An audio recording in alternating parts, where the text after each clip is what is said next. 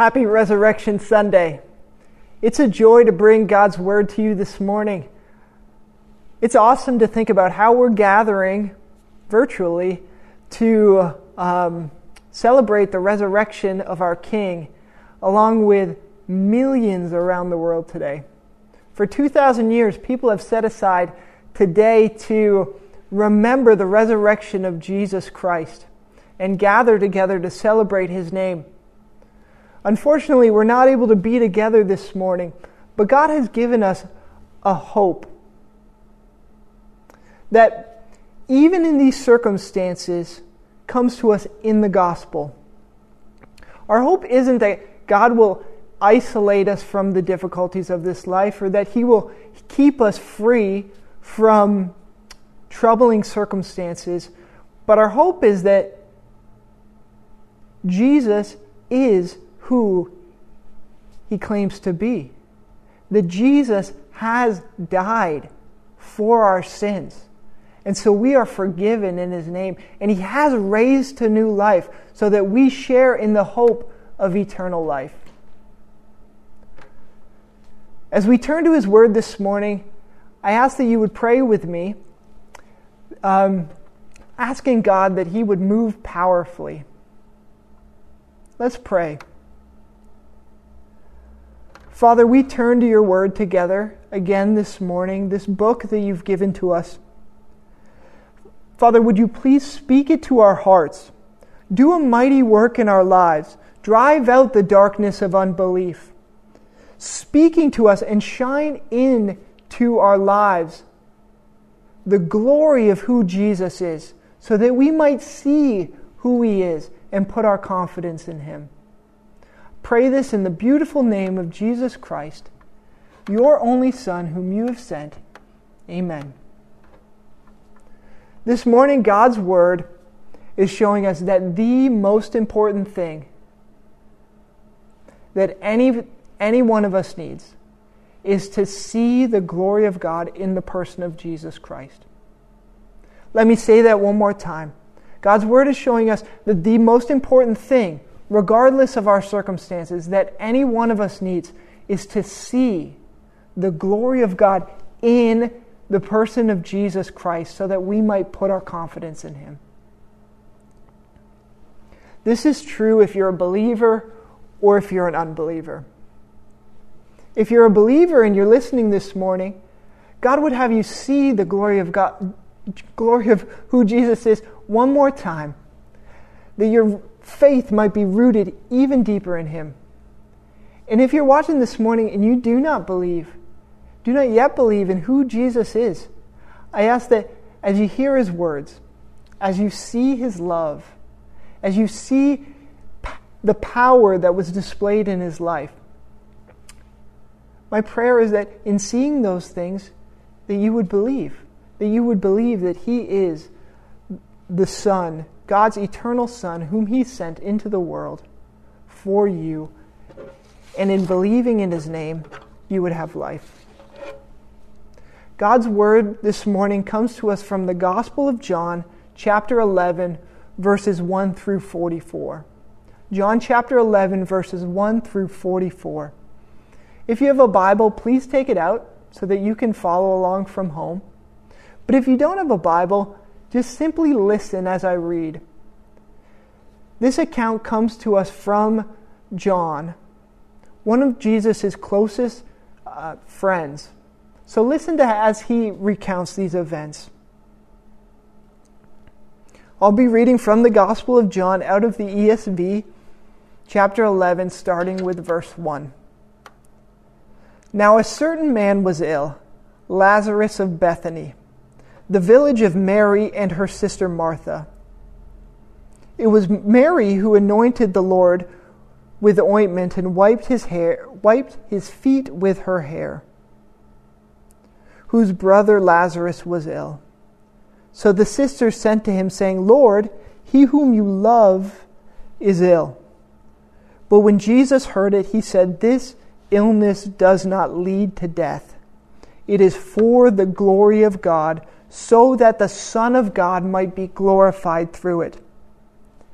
Now Jesus loved Martha and her sister and Lazarus. So when he heard that Lazarus was ill, he stayed 2 days longer in the place where he was. Then after this, he said to the disciples, "Let us go to Judea again." The disciples said to him, "Rabbi, the Jews were just now seeking to stone you. Are you going there again?" Jesus answered, "Are there not 12 hours in the day?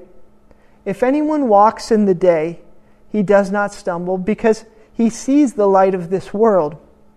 But if anyone walks in the night, he stumbles because the light is not in him." After saying these things, he said to them, "Our friend Lazarus had fallen asleep, but I go to awaken him." The disciples said to him, "Lord, if he's fallen asleep, he will recover." Now Jesus had spoken of his death, but they thought he meant taking rest in sleep.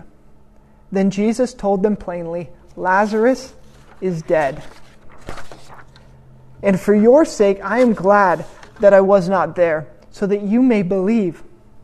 But let us go to him." So Thomas, called the twins, said to his fellow disciples, "Let us also go, that we may die with him." Now when Jesus came, he found Lazarus had already been in the tomb 4 days. Bethany was near Jerusalem, about 2 miles off, and many of the Jews had come to Martha and Mary to console them concerning their brother. When Martha heard that Jesus was coming, she went and met him. But Mary remained seated in the house. Martha said to Jesus, "Lord, if you had been here, my brother would not have died. But even now I know whatever you ask from God, God will give you." Jesus said to her, "Your brother will rise again." Martha said to him, "I know he will rise again in the resurrection at the last day." Jesus said to her, "I am the resurrection and the life. Whoever believes in me, though he die, yet shall he live. And everyone who lives and believes in me shall never die. Do you believe this?"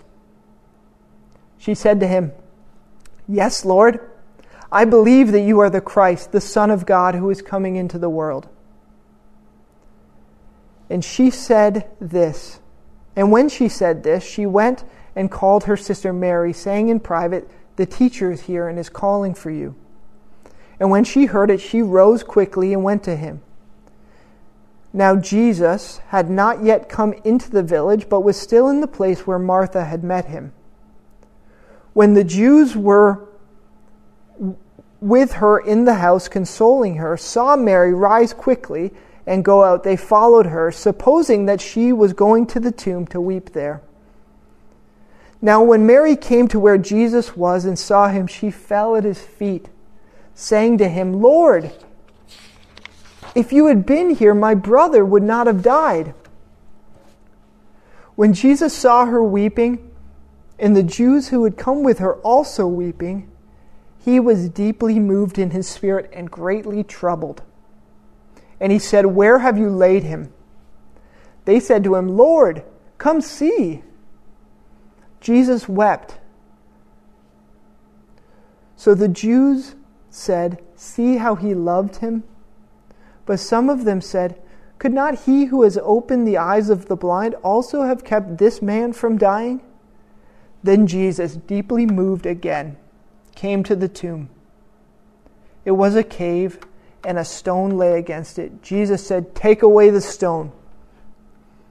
Martha, the sister of the dead man, said to him, "Lord, by this time there will be an odor, for he has been there 4 days." Jesus said to her, "Did I not tell you that if you believed, you would see the glory of God?" So they took the stone away. And Jesus lifted up his eyes and he said, "Father, I thank you that you have heard me. I knew that you always hear me, but I said this on account of the people standing around, that they may believe that you sent me." And he said these things. He cried out with a loud voice, "Lazarus, come out." The dead man, the man who had died, came out, his hands and feet bound with linen strips, his face wrapped with a cloth. Jesus said to them, "Unbind him and let him go." God, please bless the reading of your word. If you've been to an art gallery where they constantly change the exhibits, you'll notice that the walls are usually white. They do this to create contrast between the artwork and the walls, so that your attention is drawn to the work of art, and it accentuates the reds and the blues. This passage works in much the same way. Jesus stands out as utterly unique.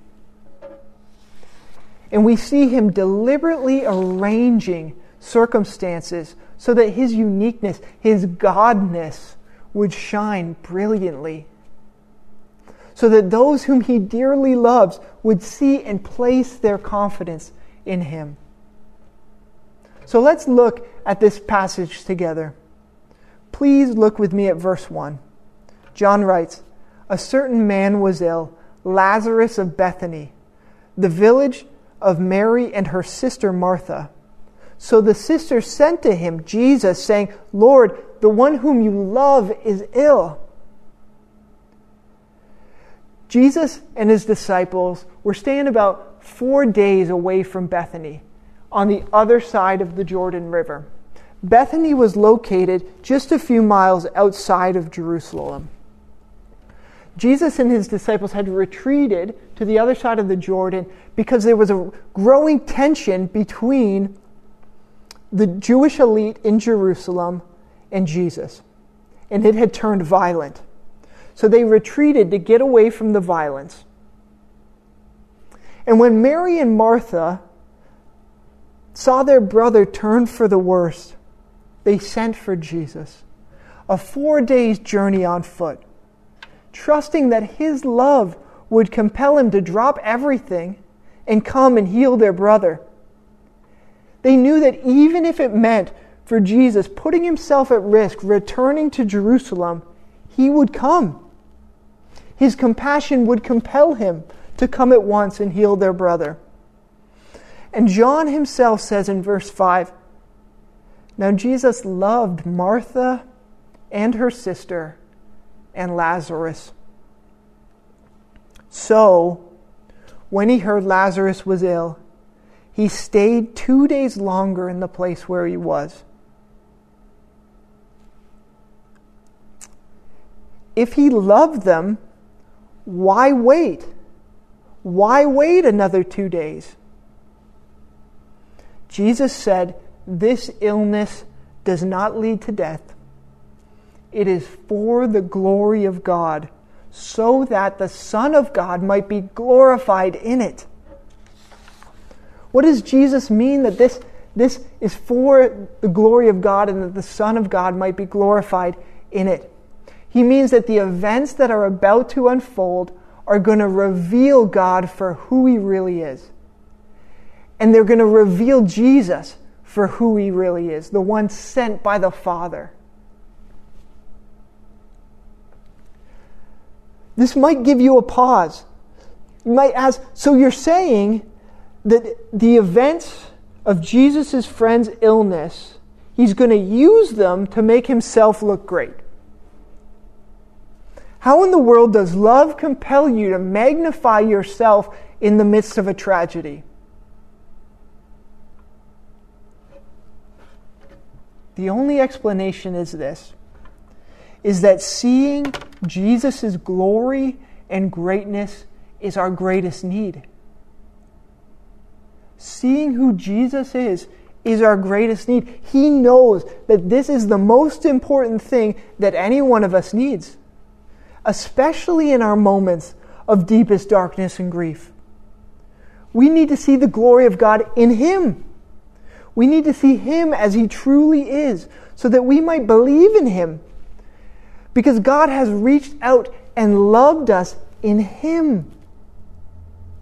He is our rescue. Our greatest need is not erasing difficult circumstances or dealing with our grief. It is to see Jesus for who he is. God's Son, given for us, so that all who believe would have life in his name.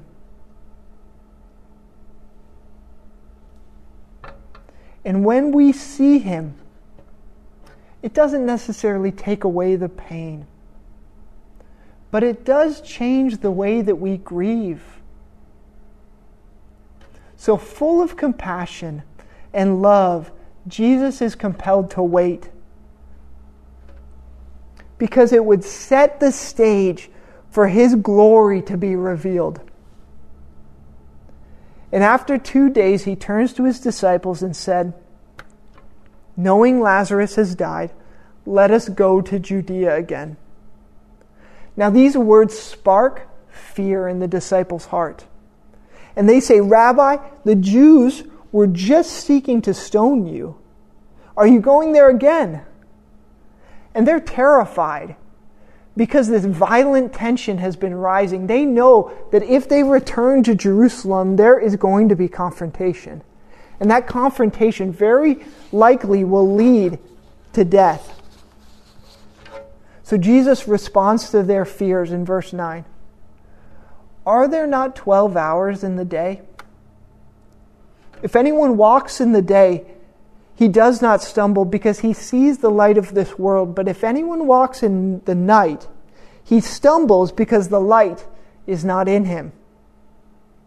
You see, the sun is setting on Jesus' earthly ministry. He knows that the time of his departure, the time of his death is coming. But there's still light in the sky. And while there is still light, he is going to do the work of the Father. He knows he will not die 1 minute before his ministry, his perfect obedience to the Father, is complete. And the time is coming when Jesus will die, when the light will go out. But while Jesus is with them, they have work to do. So they're going back. They're going into Jerusalem, into danger, into death, so that he can wake up Lazarus from the sleep of death. Beloved, I do not want us to miss the magnificent foreshadowing of this moment. Jesus walking straight into death so that he might raise his friend to life. That's the gospel. This is the good news. Jesus dying, going into death on our behalf on the cross so that he might raise us, his friends, to life on the last day. We get a beautiful picture of that right here as he and his disciples head back into Jerusalem, into certain death to raise their friend Lazarus. Look at how courageously the Lord walks into death for his friends so that he can wake us up. And Thomas, in a swell of courage, says to the other disciples, "Let us also go, that we may die with him." Thomas's remarks are also pointing ahead to what it looks like to follow Jesus in this life. Following Jesus is following Jesus to death. But it's following Jesus to death knowing that he has gone before us into death and that he will raise us up to newness of life. So when Jesus arrives just out to Bethany, just outside of Jerusalem, Lazarus has been dead for 4 days. Now there is Jewish teaching that says that the spirit of a person, when they die, hovers over the body for 3 days, and on the 4th day departs. And Jesus arrived on the 4th day, so there would have been zero expectation of Lazarus coming back at this point. It was hopeless. The only hope was in the age to come. And the family and the community had gathered to mourn in Martha and Mary's home. And word got to Martha that Jesus was not far off. And so she rose and she went out to meet him. And when she got to him, she said, verse 21, "Lord, if you had been here, my brother would not have died." I imagine Martha choking out those words in between tears. She knew that Jesus loved them, and that he had only been there, he would have healed him. And Jesus said so much himself to the disciples back in verse 14. He said, "Lazarus has died, and for your sake I'm glad that I was not there, so that you may believe." Because if Jesus was there, he would have healed them. He would have healed him.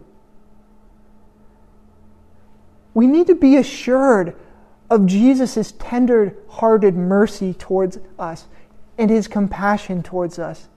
He is full of mercy and full of compassion, even when we can't see it, even when it's veiled in the mystery of God's will. All of his actions towards us are loving kindness. Rest in that. Jesus says to Martha, verse 23, "Your brother will rise." I know my brother will rise in the last day. Dear Martha is clinging to the truth. Do you ever feel like you're clinging to doctrine, to biblical principles, to truth? That if I can just hold on to this truth, like God loves me, or God cares for me, or I'm forgiven, or I will be in heaven, that you will make it through the storm safe. Brothers and sisters, holding on to precious truths are important, but every truth leads us to Jesus. So let Jesus hold on to you. Put your confidence in him. God loves me because he gave his only Son on my behalf. God cares for me. He didn't withhold even his own Son. How much more will he greatly give us all things? I'm forgiven because Jesus has poured out his life on my behalf on the cross. And I'll be in heaven because Jesus has gone before me. Brothers and sisters, every truth leads you to Jesus. So put your confidence in him. Listen to what he says to Martha. He says, "I am the resurrection and the life." Do you believe this? Jesus is saying that I am the one who can give eternal life and the promise of the future transformation in the resurrection. Life is the eternal life of God that Jesus gives to all who believe in him. And that life will break forth into fullness when Jesus raises us from the dead on the last day.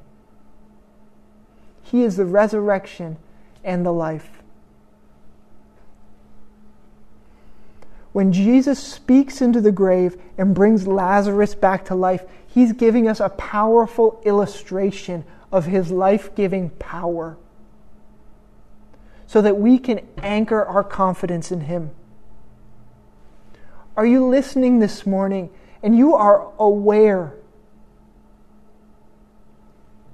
that you do not have that life? You do not have eternal life. That God has been working in your heart and you can see that the life that you are looking for comes from Jesus. Call out to him. Tell him of your need for him. Tell him that you can't achieve that life on your own. Tell him that you see his love, that you see his power, that you can see that he is the Son of God sent into the world. And ask him, would you give me that life?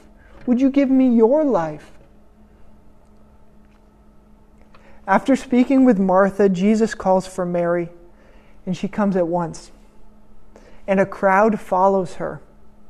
And she falls at Jesus' feet, says, "Lord, if you had been here, my brother would not have died." She knows too that if he had only been there, he would have healed Lazarus. And her words are followed by a flood of tears. And all who have come begin to weep and wail. And our text says, verse 33, He, Jesus, was deeply moved in his spirit and greatly troubled. The word translated greatly troubled is best understood to mean angry. Something in that moment stirred up anger in Jesus. What could it have been?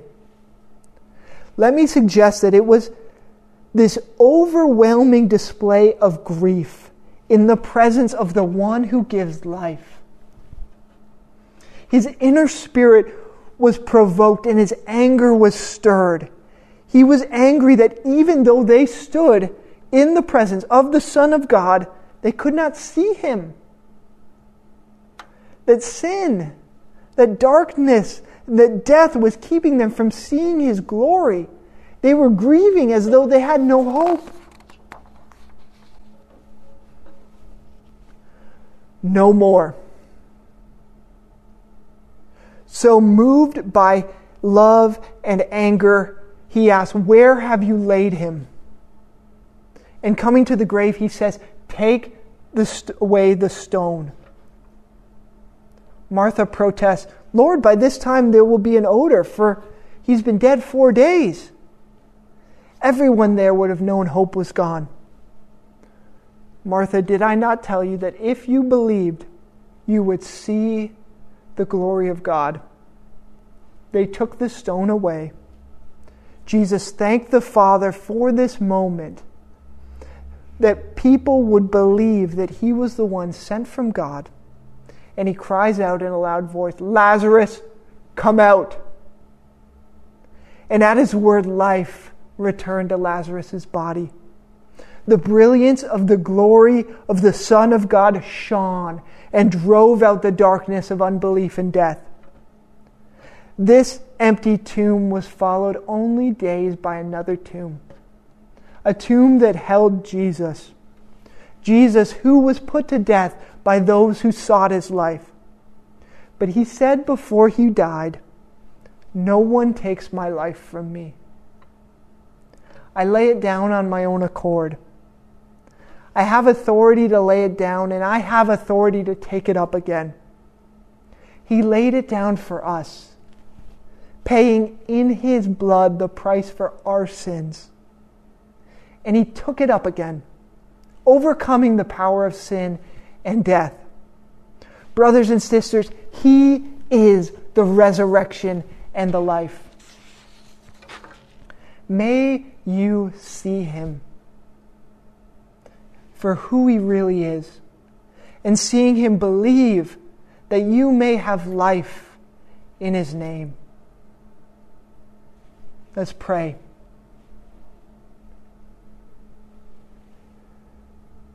Heavenly Father, thank you for giving us your Son. Thank you for giving us the one who is full of your glory. Thank you for revealing his glory so that we might see and put our confidence in him.